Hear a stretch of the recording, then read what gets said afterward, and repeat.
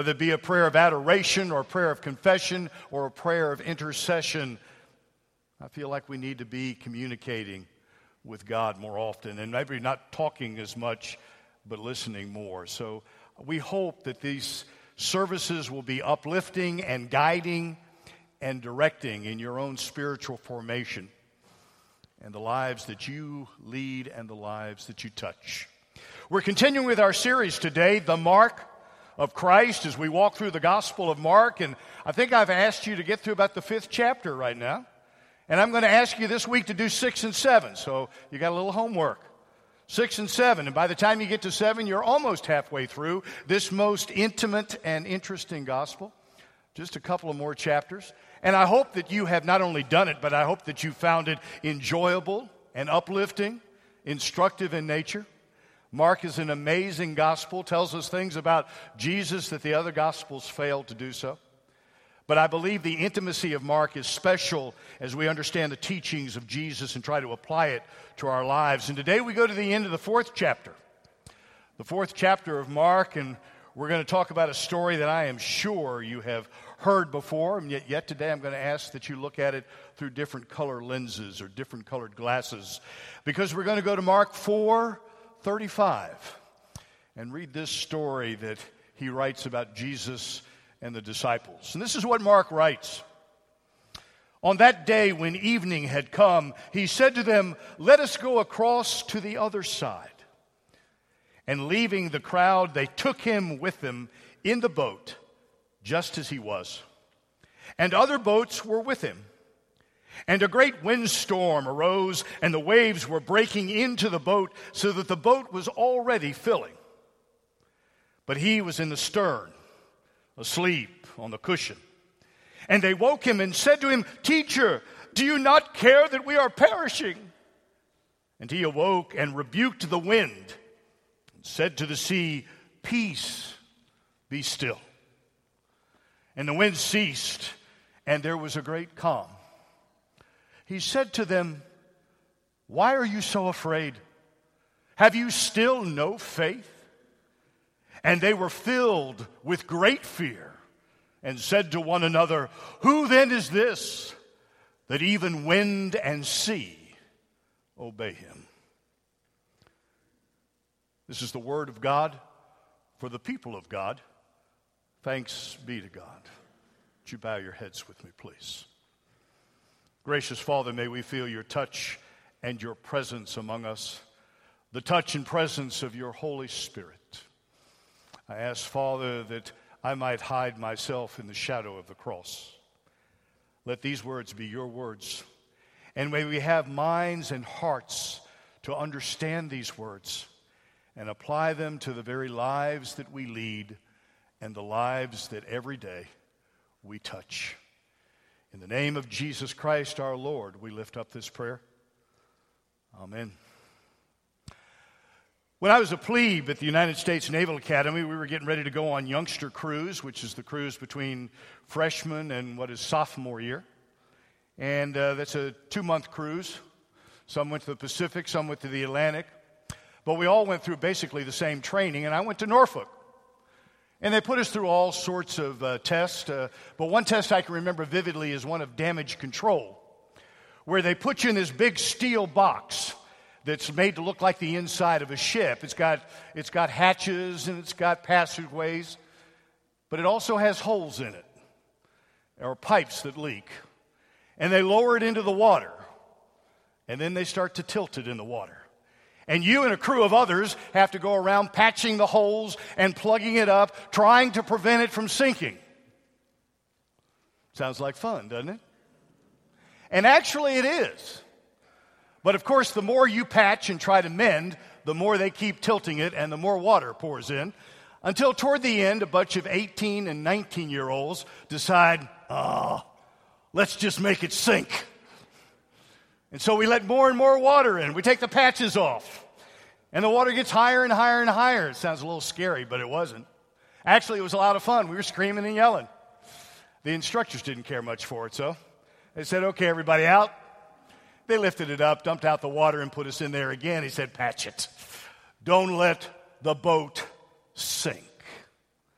Today's story out of Mark is indeed about another boat.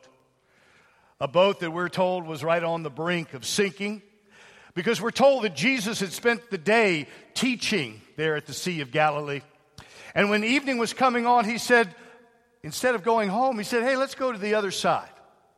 Let's go over to the other side where the Gentiles lived. Instead of going home and sitting by the fireplace and having a cup of coffee and saying, hey, it's been a great day, he said, let's get in the boat and go to the other side. And that's exactly what the disciples did. They climbed into the boat. They started across the Sea of Galilee. And Jesus was so worn out, he was so tired that he fell asleep on a cushion in the back of the boat. Now, we are told that storms are very common on the Sea of Galilee. The sea itself is about 600 feet below sea level. It's a relatively small body of water. It's about 10 miles long and 4 miles wide. But at its deepest point, it's about 150 feet deep, surrounded by mountains. And because it is below sea level, it is particularly susceptible to storms because the wind is funneled down through those mountains and kicks up the sea, and all you have to do is add a thunderstorm coming across, and you can have it going from a placid, calm sea to 20, 25-foot waves in nothing like that. And that's what we're told happened. The sea was absolutely calm, and then it became extremely violent. And in such a boat that Pat was telling the kids about, it was only about 16, 18 feet long, and it had low gunnels, low sides, so the fishermen could drag their nets over the side. So you can imagine with 20-foot waves coming in, this thing was filling up fast. We were going to the bottom. Now, what I've always found amazing about this is that this story takes place in the backyard of the disciples. Not all of them, but most of them were fishermen. They had been in these boats. They had been on the Sea of Galilee. Surely they had come up to these storms before. They had seen and dealt with them certainly many times before. But here in this story, there's no hint of anyone under control. There's no hint that anybody knows what to do. They're running around like proverbial chickens with their heads cut off. The storms of life can overpower us in the same way. We can feel all nice and cozy. We can be at home, at work, no problems, no complaints. And then we have a storm that changes who we are or what's going on in our life. It can be in our own backyard, and we can be unprepared for it, just like the disciples were on the Sea of Galilee. And then to make matters worse, when this storm came, it came at night. It came in the darkness. Now, I'm sure probably many of you have never been at sea at night, but certainly you have driven your cars at night, perhaps on an interstate, in the middle of a thunderstorm and lightning. It can be downright scary, especially when you can't see the car in front of you. Darkness has that effect on us. It's bad enough in the sunshine, but when it's dark, it's doubly difficult. I'm reminded of the story I read about the little boy who was visiting a local zoo, and somehow he got separated from his parents. And they had been all together in an attraction known as House of Night. This is where nocturnal characters, or creatures, I should say, crawled and flew about in this house. So it was already scary, but then for some reason the circuit breaker popped, and the whole place went absolutely dark. And the little boy reached for the first hand he could find there in the darkness. And a gentle lady bent over and said, "And who do you belong to, little boy?" And he said, "I'm yours until the lights come on." Isn't that true for all of us? I'm yours until the lights come on. We're not sure exactly whose hand we have a hold of, but the dark doubles our fear. I can relate to that. Kids, can you relate to that? You ever been trapped in the dark someplace? Ever lost mommy and daddy someplace while you've been out shopping? You ever all of a sudden turned around and they weren't there? It happened to me all the time. Mom would take me to the grocery store, and I'd get really busy looking at something on the shelf, and she'd go around the corner with the grocery cart, and when I looked up and she wasn't there, out of my depths of who I was came a blood-curdling scream. that brought not only my mother from around the side, but usually one of the assistant store managers down the aisle. It was enough to send everybody to an air raid siren. It's not easy when you get abandoned, when you get left, especially by mom and by dad. She wouldn't do that, though. She wouldn't do that. And so here we go. Sooner or later, we all have storms in our lives. We're all faced with rough weather. There's something that happens that we term a storm. You're either in one, or you're exiting one, or you're just about to enter into one. Because all of us experience storms. And the worst part of that storm, the roughest part of that storm, is when we think that Jesus is asleep in the back of the boat. You know what I'm talking about. You got a lousy prognosis from the doctor. Jesus, where are you? Your spouse decides they want a divorce. You get laid off from your job. Your children are mortally, seriously ill. And you fall on your knees, tears pouring down your face, your heart pounding away, pleading, don't you hear me, God? Where are you? And the silence is devastating. You pray and you pray and you pray, and nothing seems to happen. The more you ask for divine help, the less seems to happen. And you think to yourself, where is God when I really need him? There's a story about Albert Schweitzer, who spent over 40 years in Africa tending to Africans and their health needs, sometimes 365 days out of the year and 24/7. He dedicated his life to serving others. And the story is told that one day one of the villagers came to him and found Dr. Schweitzer asleep on his porch in a rocking chair. And he came out and he literally cried to Dr. Schweitzer, "Wake up! Don't you care? I don't feel good." Here's the man that dedicated 40 years and 24/7. He was just trying to catch a little shut-eye. And here comes somebody who says, "Don't you care?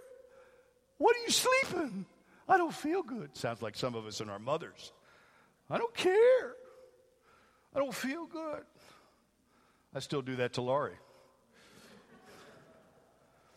All of us can look back at times in our lives where we've had a series of answered prayers, but somehow when the storm really gets bad, we forget about all those answered prayers, and we start asking, where are you, God? Don't you care? Can't you hear me? Why doesn't God intervene? Don't you know we're going to perish, God? Where are you? Sean has already mentioned it, but I cannot possibly imagine the storms that are going on this day in Parkland, Florida. The families whose lives have been irrevocably changed forever. The friends who will never come back to school. And the faculty who will never look at school quite the same way. Can you imagine the storms in those lives? And I am sure that more than once this past week and the weeks to come, the question will be asked, where is God in the midst of all this evil?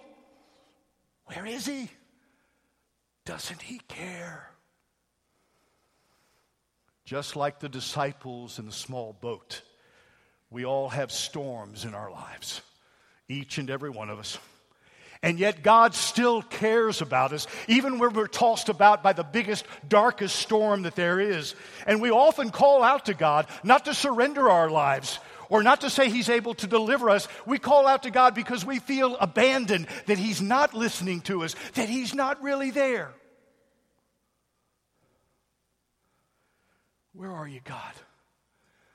Why have you abandoned me? Where are you? And we've all asked it in a number of different ways. We've asked the questions. Jesus, where are you? My child is very sick. Jesus, where are you? My marriage is falling apart. Jesus, where are you? My friends have deserted me. Jesus, where are you? I don't have any money left in my bank account. Jesus, where are you? I feel so alone. Jesus, where are you? I want to give up. Jesus, where are you? Just like the disciples, Teacher, do you not care that we perish? We all go through that. All of us have storms in our lives, and there are times when we think that there's nobody there to hear. Jesus is asleep in the back of the boat. The disciples were scared. And they finally shouted enough and shook Jesus enough that he woke up. I'm surprised he didn't throw them overboard, but obviously he was not upset with them, at least not initially, because he got up and saw the storm around them, and he rebuked the sea. Jesus walks up to the boat calmly and confidently and stills the storm. He rebukes the wind and he quiets the waves. Be still. And immediately there was an immense calm. Wow. Wow. Doesn't that amaze you? Can you imagine being there? How about you and I be one of the disciples in the boat? Can you imagine being surrounded by rain and 20-foot waves and the thunder and the lightning, and all of a sudden it's absolutely calm? Can you imagine what the disciples were doing? Woo! High five. This is the guy. We picked the right one. Little body bumping. Hey, this is fantastic. This has got to be the guy. We got a lot of health healers around, but nobody can do it like he can. Can't you see Jesus there in the back of the boat? Saying, congratulations, disciples. You have just seen my very best work, right? Wrong. Wrong. Because Jesus is very disappointed with his disciples. Why are you so afraid? Do you still have no faith? Jesus was disappointed despite all of his teachings. His disciples were being ruled by a spirit of fear and not of faith. Don't you have faith? Don't you have any faith? Jesus was asking. And the same question could be asked for us. Let's be honest. After all that God has done us throughout our years, after everything that God has answered for us, don't we still come to those times when we ask, hey, where are you? Why haven't you answered my prayer? The disciples called him rabbi, teacher, and yet they didn't understand his teachings. He had been there performing miracles in front of them. How many miracles would you have to see before you believed? How many healings would you have to experience firsthand before you believed? And if you don't believe that, if you're out in a boat in the middle of a thunderstorm with 20-foot waves and somebody goes, quiet, and everything goes calm, don't you think you would believe? And yet the disciples still had a difficult time. Remember, we're still on the road to Jerusalem. We're still on the road to Golgotha. We're still struggling to understand who this Messiah really is and what he can do. Sometimes we murmur instead of praise. And during the dark times of our lives, we forget that Jesus has already shown us the light more than once. How many times have I said, count your blessings? Count your blessings. God cares just as much when the storm is raging as when the sun is out and the seas are calm. His love is not limited by the sunlight or the stillness of the world. He is always with us. Why are you so fearful, Jesus said. Why don't you have faith? And there are two simple lessons that I want you to take away very quickly from these two questions. There is a lesson about fear and a lesson about faith. Hear me now. You see, every time we face a storm in our lives, and every last one of us will face storms, we have the opportunity, we have the choice of whether we are going to face it with fear or whether we are going to face it with faith. And you may say, well, Pastor, sounds simple enough. What does that mean? Quite simply, when you face it with fear, you're looking at the storm. when you're facing it in faith, you're looking at the Savior. When you look at a storm and you face it in fear, that's a problem. But if you look at a storm and face it in faith with Jesus Christ, that's what we need to be about as followers of the living Lord. The greatest danger that the disciples had out there on sea was not being swamped or drowned. The greatest fear that they had was their doubt. Jesus didn't rebuke them simply because of their lack of faith. He rebuked them for not having enough faith to stay calm and to trust Him that He would see them through the storm in their lives.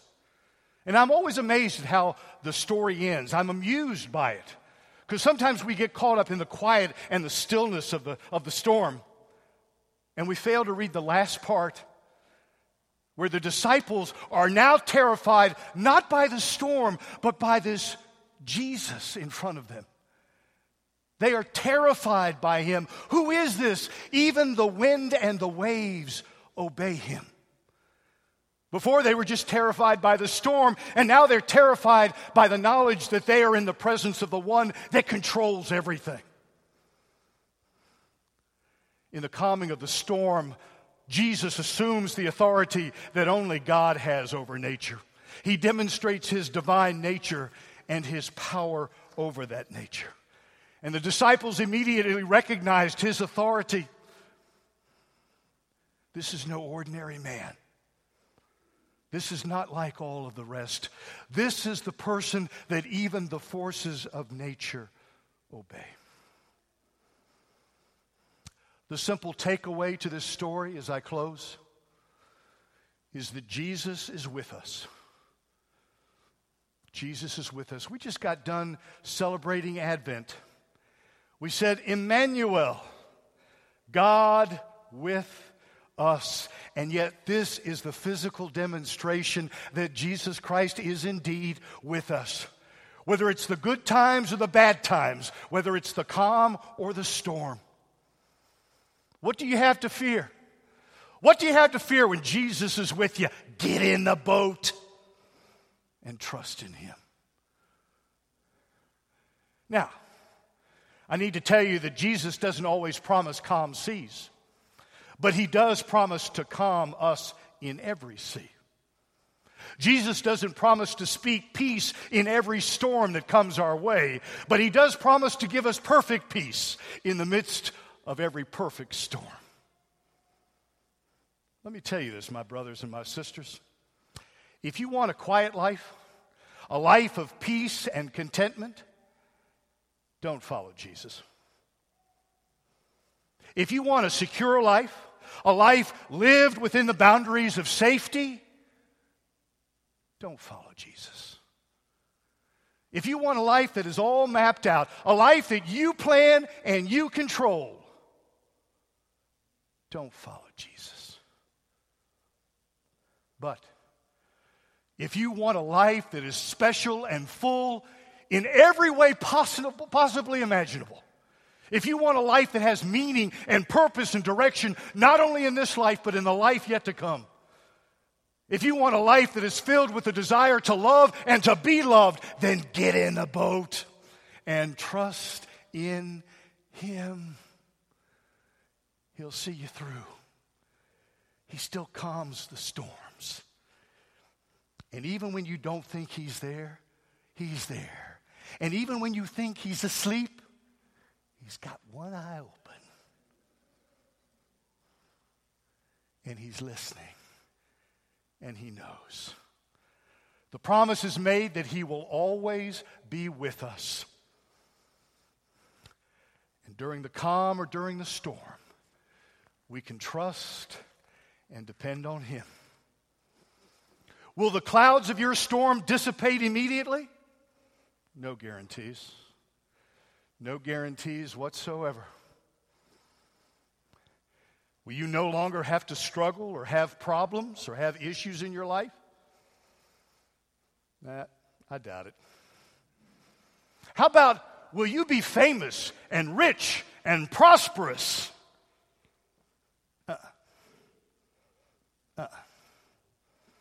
And you might say, well, Pastor, that doesn't sound like much of a promise. Jesus is with us, but he's not going to do any of those things? Perhaps not. But I remind you, it was a good enough promise to put Noah through the flood. It was a good enough promise to move the chosen people, the Jewish people, through the wilderness. It was a good enough promise to have Mary through her pregnancy. It was a good enough promise to see Peter through his denial. And it was a good enough promise to see Jesus through his crucifixion. And then obviously it must be a good enough promise for you to see you through the darkest, stormiest night of your lives. Get in the boat and trust him. Trust him. Trust him. Would you bow your heads with me, please?